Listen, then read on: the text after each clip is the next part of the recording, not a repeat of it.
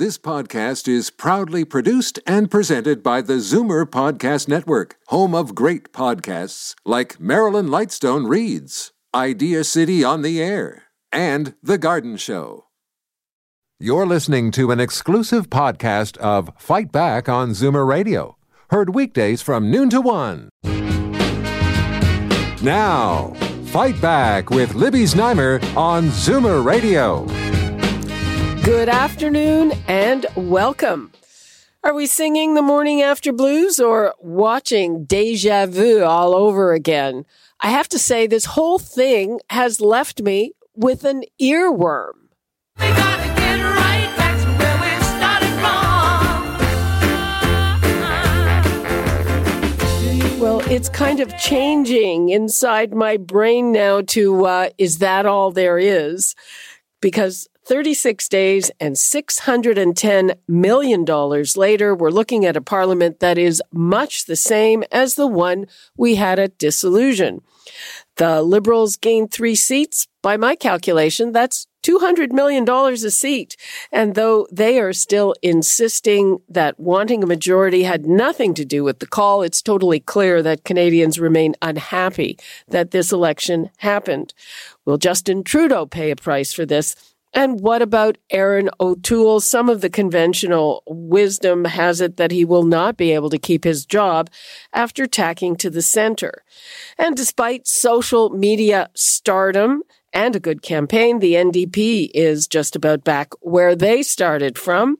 And so is the Green Party, but with a crushing personal defeat for Annamie Paul. I'd like to hear from you. 416-360-0740, toll free 1-866-740-4740.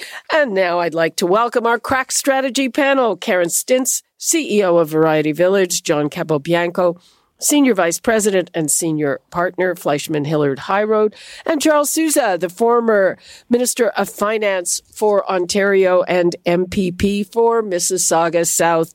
Hi, everyone. Thanks for being with me. Hi, Libby. Hi, Libby. Love that song, by the way. Okay, good. Is that, let's go around the table. We'll see what's playing in your head after this. Charles. Listen, it would sound like nobody had a great night, and because we're back to where we were, but I differ. I think Justin Trudeau, he and his team, regardless of all the things that went against them with the early call, the Afghan, the feminism, the scandals, all this stuff that happened locally as well, he still won a minority, and it will stop posturing. It will stop some of the threats that the opposition were doing to try to bring it down, and it'll enable him to pass legislation more quickly. And so, yeah, it seems like it was a waste of time, but this is going to give him another 2 years of strength, and he's got a mandate to continue. John, do you agree? I don't. I love Charles, and I respect him immensely, but I do think he's a little bit off on this one. I must say that you know, no one really won this election, not least of which taxpayers who have been saddled with a $600 million tax bill or bill that as a result of this campaign. But I do think, though, and again, yes, he did win the election and he did win a minority government, but that was clearly not his intent. His intent was to get a majority government because he said that Parliament was broken, it was toxic, it didn't work, and he wanted to make sure that he had a clear mandate from Canadians to take them to the next level past this pandemic. That's what he was trying to say by way of the ballot question when he first launched this campaign some 37 days ago. That clearly didn't happen. You know, and I've always said on this show too, Libby, that voters are always right, no matter what happens.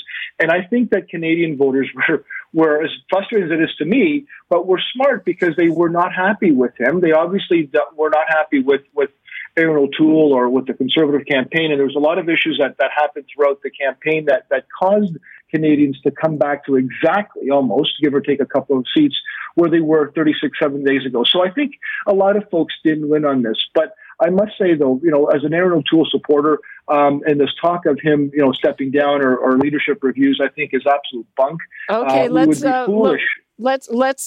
hear Karen's quick take before we get into the nitty gritty. Karen.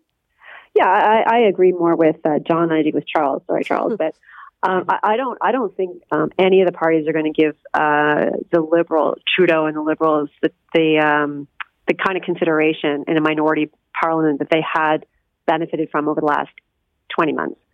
I think that even at the outset, the NDP said, "Listen, we're going to support the Liberals. There's no need for this election." And there was, that belief that the NDP largely voted in lockstep with the Liberals, and they governed as if they had a majority, and they made some decisions, and they behaved in a way that, even though they were a minority government, they behaved as if they had a majority. And they went to the polls expecting that they would deliver on that, and they didn't. And I think that this next round is going to be much more difficult for the Liberals because they don't have a mandate from the people. They didn't run on a mandate. They ran on a mandate to get a majority government, and they didn't get it. And so I think that they're going to have to do some soul searching to figure out what does the next 2 years look like? And how are they going to get the support of the NDP or the Bloc, or in some cases the Conservatives? And we might be right back at an election in sooner than 18 months.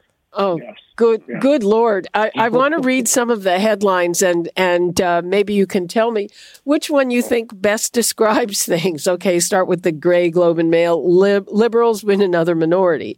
National Post. Oh my God, you fell for it, with a big cartoon of Trudeau. The Star. Minority retort. And The Sun. Grit happens. Okay, which one do you vote for, Charles? So, listen, I appreciate the comments by all of us on this, but I would say this: the threat of another election, and I differ between the other two on this one, is minimal now, given what it was 2-3 months ago, and I think that's the win that Trudeau got. He is now saying, okay, now I know I got a minority, but I have more strength to initiate the things I want, because there's no way that the NDP or the Bloc or the Conservatives are going to want to bring this government down at this point. And that's what Trudeau wanted, is the ability to do some of the work that he needed done. Okay, well, and a lot of people say, hey, a win is a win is a win. Now, the one thing that the NDP kept saying throughout the campaign is that their price for cooperation will be tax the ultra-rich. I don't even know how many ultra-rich there are, but John Capobianco, do you think that Justin Trudeau will immediately turn to taxing the ultra-rich? Well, and I think there's a point that Charles makes that's right, which is to say, after a minority government, nobody wants to go into another election right away. So there is a grace, which is why I think minority governments usually last about 18 months to 2 years.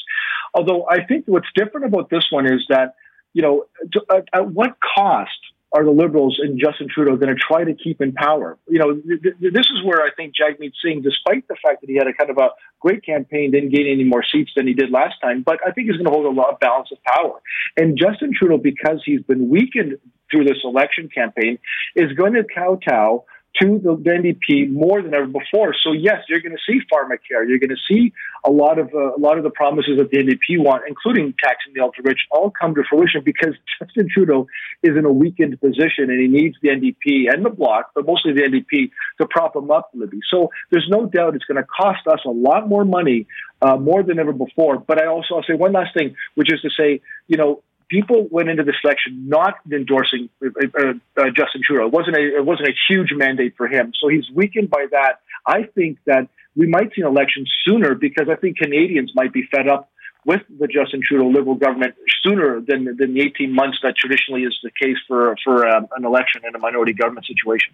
Karen, do you think we'll see those programs that have been promised for years and that didn't materialize, that they're suddenly actually going to be delivered absent another election? Yeah, it's hard to say because, again, a lot of those programs do require provincial buy-in. And, even Ontario hasn't signed on to the childcare opportunity yet. So and I agree with John in that it's going to be very expensive for the government to rely on the NDP to continue to prop up the government. And this whole notion of taxing the ultra-rich, maybe Trudeau will get away with it by saying he's going to tax profits of corporations above $1 billion. And then, that'll affect people's dividends. Maybe that's how he'll figure that piece of it out. I don't know.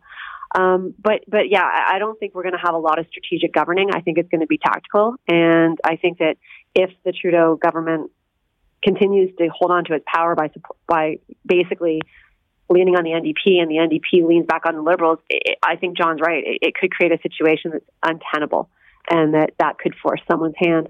And I also think that, really at the outset of the election, it was, who is this Aaron O'Toole person? I've never heard of him. Well, now people know him. I think that there was, and they were beginning to trust him, but then some of the things worked against him, like the gun issue and the pandemic issue. And I think that there's kind of a wait and see whether or not he really is the leader of a different tone of party, or whether the party will then reassert itself as the scary beast that Trudeau made them out to be.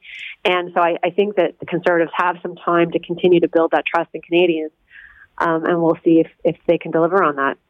Charles Sousa, let's get to the leaders. Do you think that Justin Trudeau will pay a price for this? I've heard pundits say that they think, hey, maybe within 6 or 8 months, the party poobah will tell him, start thinking about your future. And what about Aaron O'Toole? Some people say he went too far to the center. He can't hang on. And other people are saying, no, he'll stay. What do you think? Yeah, I think... Justin Trudeau, he's got 3 elections now. He's done his bit. He's been in government. He's been elected for some time, and he's young. I suspect he's now sort of broken some records that he was achieving, and I think he will have some succession as we go forward for him. And he'll go out with his head high, I believe. I am concerned, the same as both panelists, in regards to the sustainability of government and the sustainability of the finances in being able to afford some of the measures that are being put forward. I am not in favor of increasing the tax on rich or anybody else for this matter. I'm more concerned about diversifying economic growth and different ways of generating revenue for future generations and minimizing some of the costs. I don't believe some of the programs that are out there are actually are affordable. They are constraining, I believe, some of what we may want to go forward. And when it comes to O'Toole, listen, I think it's right to be more centric. I think more progressive is best. I think the majority of Canadians are in that issue, and most of them obviously are because of the way the numbers are playing out. But he feels, and I guess some of the social conservatives feel, betrayed by some of his abilities or what he was proposing. I think he'll stay. I think he will win it over, and he will have to be a bit more centric and stop some of the PPC. They lost because the PPC gained, and to the extent that the moderates were uncertain as to where the Conservatives are going, and they parked themselves back with the Liberals. That's how I see it. Well, yeah, I think my take is I think he lost at the end because of the pandemic and his refusal to criticize Jason Kenney when even Jason Kenney apologized, and his refusal to come out for vaccine mandates and anything like that. I think that hurt him with those centrist people. But John, a lot of people interpret his conciliation speech as saying, hey, I'm here to stay as leader. How do you see it? It was clearly that, Libby. There's no doubt. I think that, it would make sense for him to do that. I think that there's a lot of pluses. He's his popular vote increased and surpassed the Liberals. He matched the seats of last time, give or take one. But I also think that people need to realize that, Aaron O'Toole was elected leader some year ago during the pandemic. And when we've had this discussion on this program a number of times, all of us, about how, as an opposition leader during a pandemic, you just don't get the coverage and the airtime that you normally would, because a lot of the things are focused on government decisions being at the provincial or at the federal level. So Aaron didn't get a lot of attention and wasn't getting a lot of popular votes, and his numbers were always about 10 points behind the Prime Minister when it came to likability or who you want as a Prime Minister, which is one of the reasons why the Prime Minister went in an election mode. So the fact that he closed that gap, both on the popularity side and on the who makes the best Prime Minister, over the course of the 36-day campaign is a huge accomplishment. And why would the party literally throw that away for the sake of trying to get somebody new and better and fresher when we might be in an election in 18 months? I think it's foolish. I think we need to stick with Aaron O'Toole. I think he's done a good job. He'll tweak and learn from some of the mistakes he made during the campaign, and he'll be better for it. Why would the party do it? They have a history of doing it, Karen Stintz.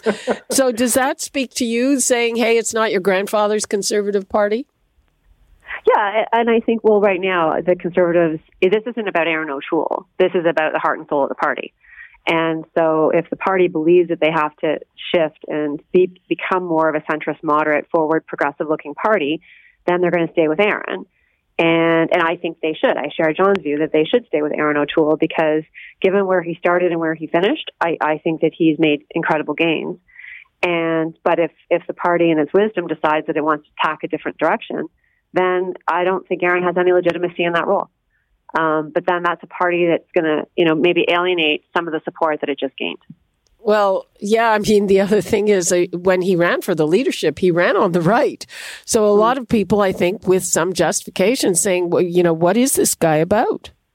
Yeah, but I think there are different dynamics. Running for the leader of the party is a different dynamic than running to be prime minister of the country, right? And so I'm not that worried or fussed that he may have made a different pitch to the Conservatives that voted for him to be leader than he made to the general people to make as a pitch to be prime minister. Okay, I'm going to take a couple of calls, beginning with John in Peterborough. Hi, John. Hi, how are you? Fine, how are you? I'm good. Just another election that people didn't get to vote in. Their votes were wasted.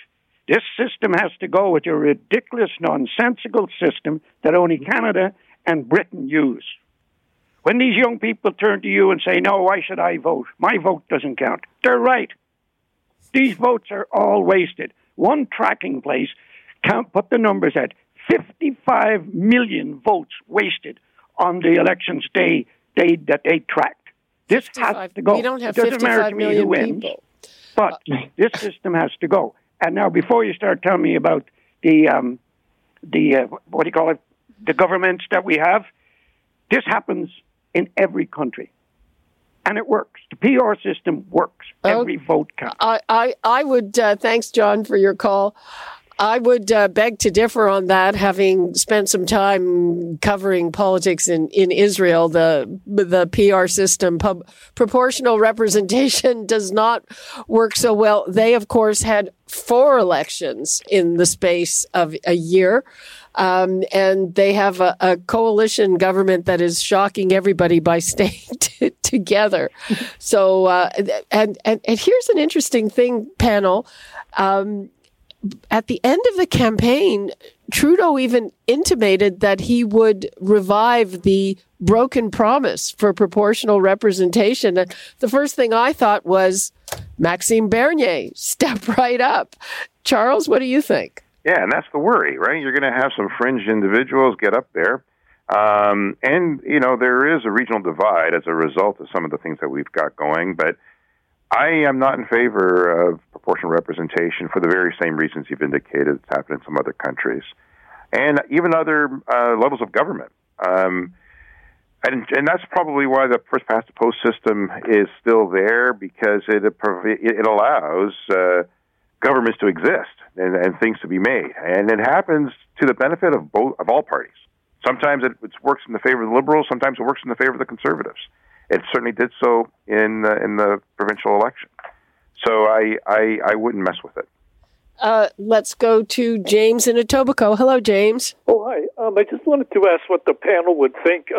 It seems to me talk of an election in 18 months is unrealistic. I believe the New Democrats won't want to be tagged with causing an election. So probably it'll be a natural uniting of the left for the next 3 years. But my question for the panel is, did they ever see a time when the left will unite? In other words, a new party with the Liberals and the NDP, similar to the way Stephen Harper and Peter MacKay did for the Conservatives?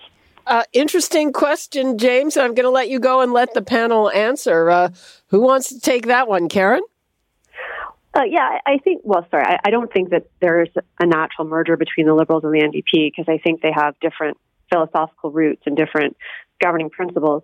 And although there was the Unite the Right effort led by Peter MacKay, actually, it was because the Conservatives as a party split and splintered, and then he led that effort to bring the family back together. So I think that it's not exactly analogous, and I don't, as I say, I think the NDP have as much power now as they're ever going to have, and so why would they merge with the Liberals? John, do you agree? Well, having been involved quite intimately with the Reform Alliance Conservative merger back in the day, it's not an easy process. And I know that there's been always a lot of talk of that issue whenever there's a big splitting of the votes, between the Liberals and NDP. And Charles will know this because there's always talk about having some level of merges. It'll never happen. There is, to Karen's point, there's a very, very distinct parties from their perspective. They do share the progressive side of it, but there are some very, very progressive NDP supporters who would never go to the Liberals, and vice versa. There are some moderate blue Liberals, of which Charles is one, that would never sort of, be adaptable or comfortable with a lot of the NDP policies. So it wouldn't happen. I think what we'll see is a lot of the campaign that we saw, which is the Prime Minister will always appeal to the progressive votes to scare people into saying that, the Conservatives are going to win, stop that by joining them, which is what we saw a little bit happen this time around as well. I want to bring up another issue, and we've talked about it before, and that is women in politics, the kind of abuse they face. It was really disheartening for me to watch the way the Green Party leader, Annamie Paul, was treated. Including by her own party. Some of the defeated Liberals are women. And then there's that candidate in Spadina, Fort York, who was removed at the 11th hour, but still got in because of sexual assault charges, which were dropped.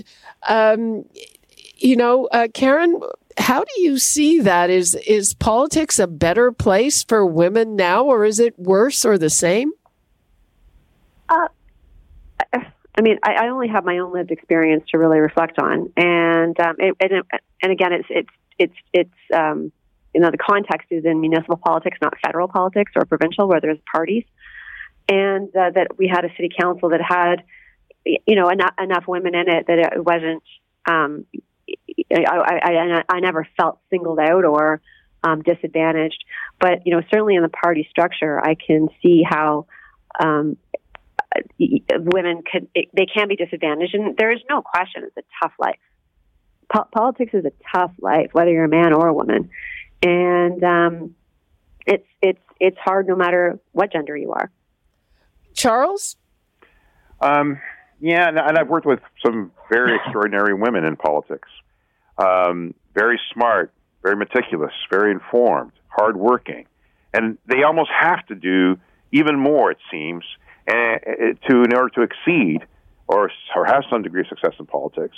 But they're also subject to a lot of social hate and media and nonsense and misinformation. And it is tough out there for anybody. As Karen noted, it's man or woman, be it as it may. Politics is a tough sport.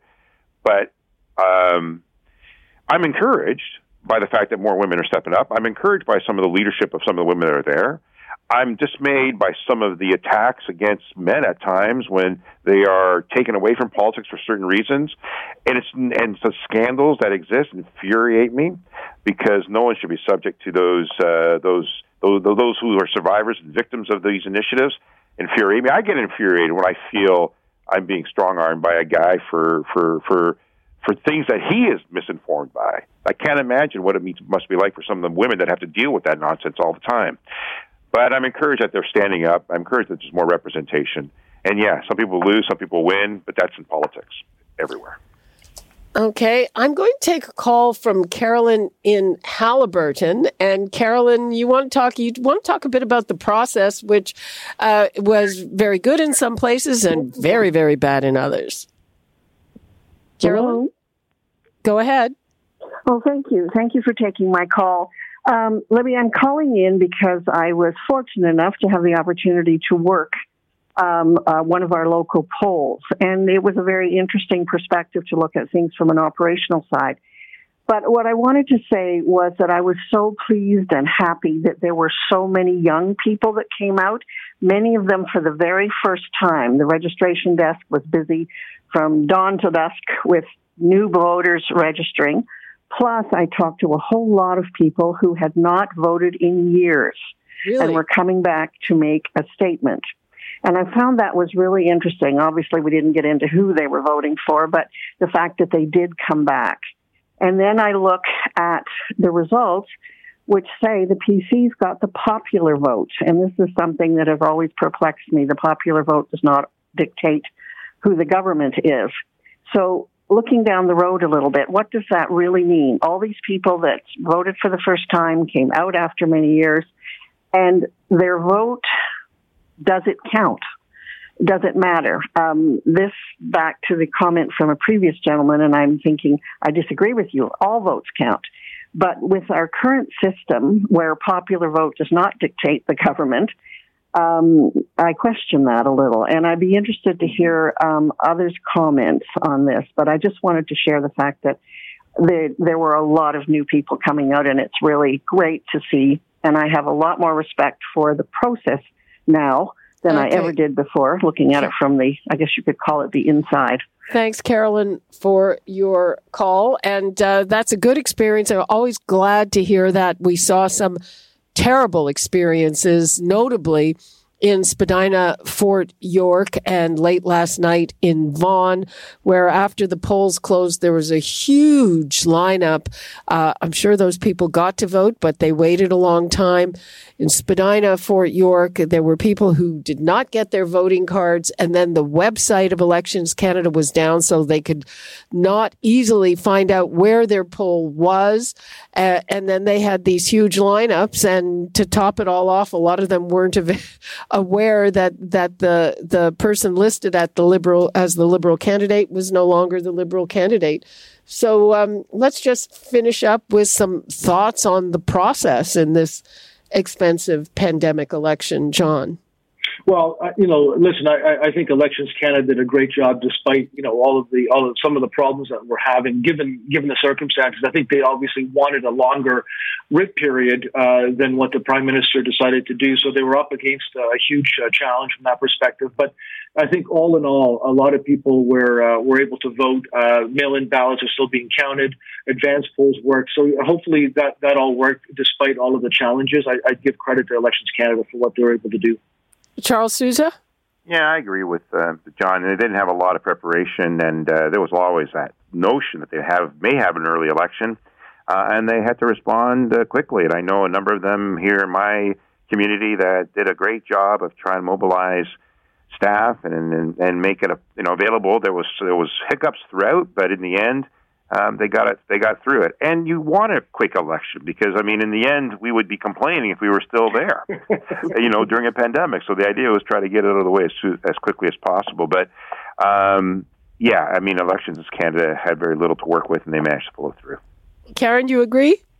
Yeah, I actually worked at a poll last night at my own riding. Oh, wow. And, it was actually great. It's the first time I've ever done it. And I will share, I think, Don's feedback in that a lot of younger people voted, and that was great to see. They were coming with friends, they were coming with their parents. They were, at university asking their parents, where do I vote and how do I do this? And they were getting out to do that and exercise their franchise. And I thought that was of everything out of this election, that was probably one of the most positive things to see. My 19-year-old daughter voted for the first time, and she was excited about it. Oh, glad to hear that. Let's just give everybody 20 seconds. There's no bottom line yet. I think we'll be parsing this for weeks to come. But starting with Charles, what would you like to leave us with? Well, I was a bit dismayed by the splinter groups and some of the extreme factions of our society where they held a voice and they fought, and they, the anti-vax and all the anti-climate stuff, all that, and it was cruel. There was a lot of hate in social media, and it worries me because we were never that way 20 years ago. And that mood and that change and that callous way is concerning me, and people rejected it. In the end, people rejected that kind of activity. I think they are, democracy is working. People get out and vote. More people that are out than before. I'm encouraged by that. The results haven't changed much, but I think Trudeau has a bit more staying power as a result. John, your 20 seconds? Well, I think that this election sort of caused the politicization of vaccines and the pandemic, which is unfortunate. But to your earlier comment about Anna May Paul, I'm shocked by how she was treated before the election campaign, during the election campaign, and I'm sure after the election campaign that we just saw, and I'm not sure if she's going to survive, but she spent a lot of time in Toronto Centre, and to come in fourth is a shame because she should be somebody that should be in Parliament. I certainly agree with that. Karen, what would you like to leave us with? Just quickly, I do hope that the Conservatives see the opportunities that they have to rebuild their brand, and that they don't go on this path of, eating their own, because it'll just end up, I think, very badly for the Conservatives, and but that they see this as a way to rebuild, and that they take advantage of it. Here. Okay. That pretty well sums it up. I'm sure we'll still be talking about this next week. Thank you so much, Charles Sousa, John Capobianco, and Karen Stintz. Thanks, Libby. Thanks, Libby. Thanks, everyone. Okay. Talk soon. People, if we could not get to your calls, Free for All Friday is coming up, and who knows, we may still be talking about the election before that.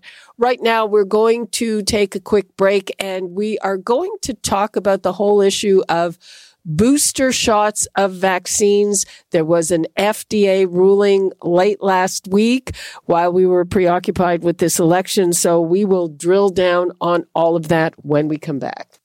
You're listening to an exclusive podcast of Fight Back on Zoomer Radio. Heard weekdays from noon to 1. Fight Back with Libby Znaimer on Zoomer Radio. Welcome back. Turning to the pandemic, late last week, the U.S. Food and Drug Administration decided not to offer booster shots of vaccine to the general public, instead limiting them to people 65 years old and older and those who are immunocompromised. This is very different from the approach in Israel, which to a certain extent is serving as the world's clinical trial because they vaccinated so much of their population so early.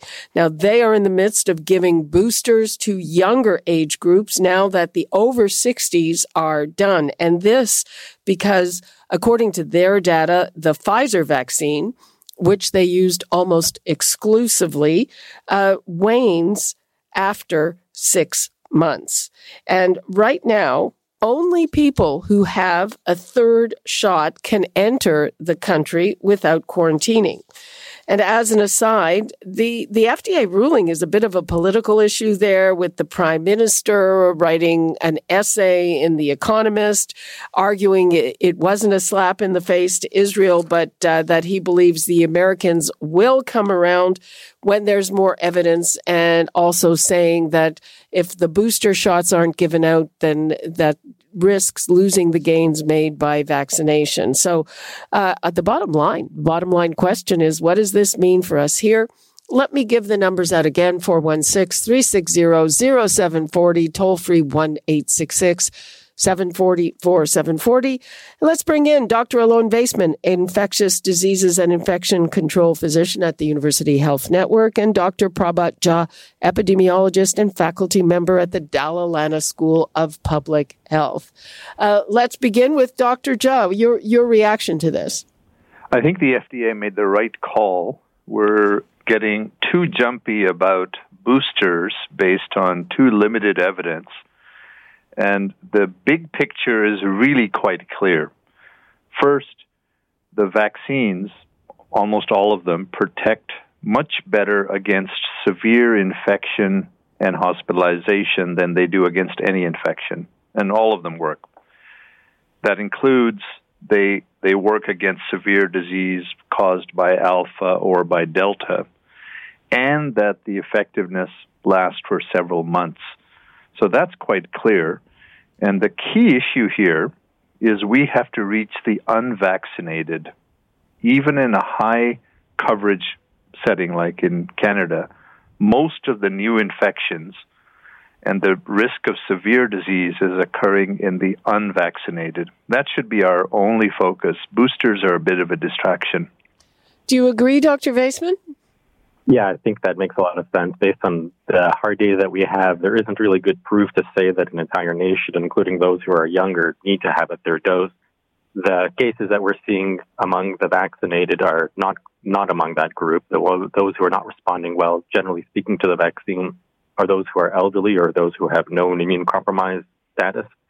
So, as Dr. Jha mentioned, the sensible approach here in Canada is to focus on the third doses for the most vulnerable, but focusing on getting vaccines for the rest of the younger population to complete their vaccination rather than aiming for a third dose in those people.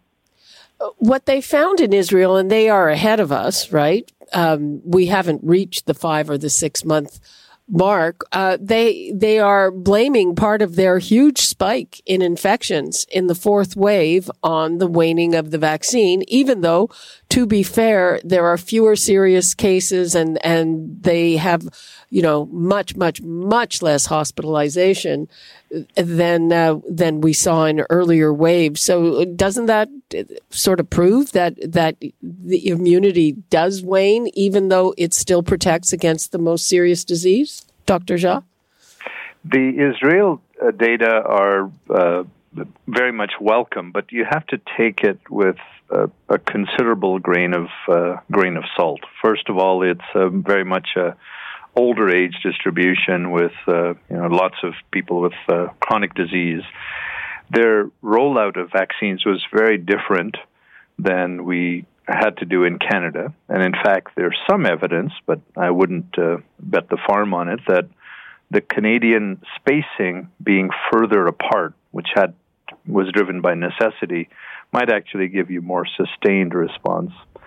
The reasons for why the Israel rebound aren't all clear. And in fact, there's some funny things in the data, like they saw protection in people vaccinated in January and February, but not in March and April. So there's you have to be careful with these data because they're not randomized trials where you have a really rigorous evidence. These are administrative data, and they have biases that can really lead to some quirky things. Now, in fact, one of the missed opportunities for Canada is why are we looking at Israeli data? Why didn't Canada get its data act together at the federal government and at the provincial government? Well, I'm going to answer my own question. It's because of poor federal leadership on the topic, and because there was so much concern about the privacy commissioners in each province jumping up and down saying, "Oh, privacy, privacy." I think most Canadians would say, you can have my data. Let's just get over this goddamn epidemic. So we really, I still hope that is built because we think that the challenge of COVID is going to be a multi-year challenge. And this is the other argument that we hear about boosters, that it'll prevent variants. But that's like driving a car by looking in the rearview mirror. Most of the variants that are going to be potentially threatening the vaccines are yet to evolve. So the right strategy would be to get boosters developed for new variants, not for the stuff that already we've been widely infected with. And that's exactly what we do with the flu shot. We look forward to say, well, how can we protect against flu? So we need smart strategies and not to be jumpy based upon really quite a limited set of evidence from one country. That's just the wrong way to do science. Dr. Vaisman, again, do you agree, or what do you think of the Israeli Prime Minister saying, hey, they'll come around to it? Yeah, it's certainly possible at some point in the future we will all need boosters, but it seems very premature to say that at this point that even young people need boosters. This could be a year away or something like that. But it's an interesting point that Dr. Jha made about the spacing of the vaccine. If you compare the UK and their experience, their hospitalizations are very low. Their cases did jump, but it's interesting to see that the UK used AstraZeneca, their spacing is 12 weeks. Israel used Pfizer. They vaccinated very quickly and used an interval of 3 weeks. And Canada is somewhere in between for some of our population. So our experience here may be in part both, because there is probably a benefit in the long term of spacing out your vaccines as opposed to doing it very quickly, because you sacrifice some short-term gain for long-term gain in that sense. So that may explain why so far our wave here in Ontario and in Canada, or more specifically Ontario, our fourth wave hasn't been as bad So we'll see. I mean, we could go out of direction. Well, just wait is what I say. Dr. Judd, just following up on that before we take a break. So their data in Israel is all based on Pfizer. So a lot of people, particularly people in a somewhat older age group, got AstraZeneca here. And interesting what you've been saying about the spacing. I had actually heard that before, but do you think there's any difference in the length of immunity because of the very different technology that the vaccines have? A recent review by some experts in the Lancet looked at all the studies, with their caveats, and found that almost all of the vaccines work quite well against severe disease and less so against having any infection. But that was the whole goal of the vaccination program, was to make sure that we're not dropping dead and we're not overrunning the hospitals, and particularly in the elderly. So if you look now at the evidence, some of it is produced based on antibody tests, and that's useful, but you have to remember that your body's immune system doesn't just have antibodies. They have this other type called memory responses, cell-mediated immunity, which are much longer lived. And from our own study, our national antibody study in Canada, where we've shown that people who got naturally infected, not through the vaccine, but naturally infected, had antibodies pretty stable up to 7 months. Now, that's natural infection. Not very many were infected in Canada. Now you add on the fact that more than 70% of Canadians have got the double vaccine. The vaccine response is way bigger than a natural infection. So that actually, we're studying this now. We hope to have some data in the next few months. But that points to the really important and just almost miraculous response that these vaccines have. So, and I do worry a little bit about the messaging that comes out that says, oh, you need boosters. Well, then some people say, well, look, I told you the stuff wasn't good. You need 3 shots. And no, we're confusing the public by not keeping on the core thing, which is, if you haven't got the vaccine, and 600,000 Ontarians still don't have the vaccine, get the vaccine. So we're muddying the waters a little too much here with unclear science. Okay. We have got to take a break. We will be back with more on this question of booster shots. We still have to tackle with the recommendation in the States that people over 65 get it. I want to see what that means for us here when we come back. And by the way, before we go to break, 416-360-0740, toll free 1-866-740-4740 if you have comments or questions about this. You're listening to an exclusive podcast of Fight Back on Zoomer Radio. Heard weekdays from noon to 1. Fight Back with Libby Znaimer on Zoomer Radio. Welcome back. We are talking to Dr. Prabhat Jha and Dr. Alon Vaisman about the whole issue of booster shots that would be a third shot of vaccine. Late last week, the U.S. Food and Drug Administration said it is not necessary for the general population, but they did authorize it for people over 65 and people who are immunocompromised. Should we expect a similar directive here? And do you see that as saying all people over 65 should get it, or it's their choice? Dr. Vaisman, how do you see that?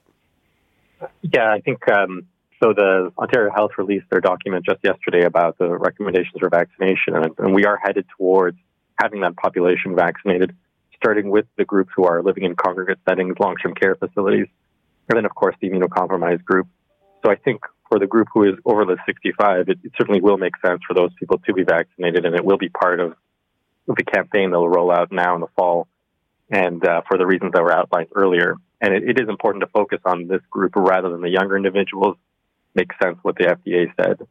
And it's certainly, as I said, it's certainly possible that the younger group will be required to get boosters in the future, but it's very early to say that that's needed at this point. Dr. Judd, you agree we're going to see this for people over 65?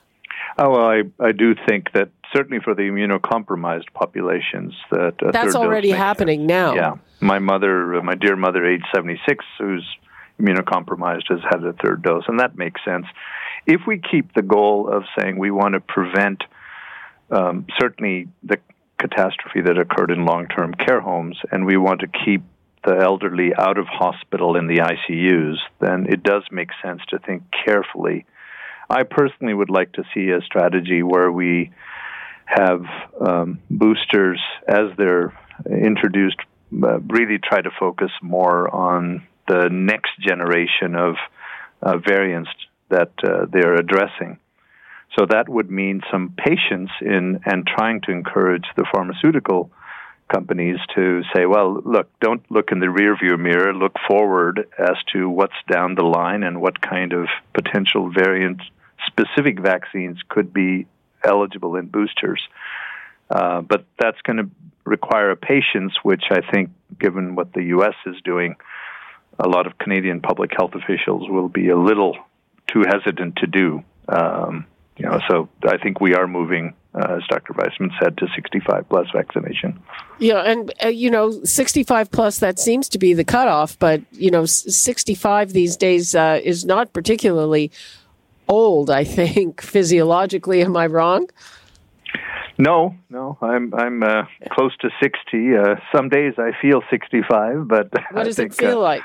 Yeah, well, no, I don't think it's so bad. No, it's not so bad. But I do think we've got to be really careful and make sure that the core message remains the 600,000 Ontarians that don't have a single vaccine, the eligible adult population. So that's really our priority.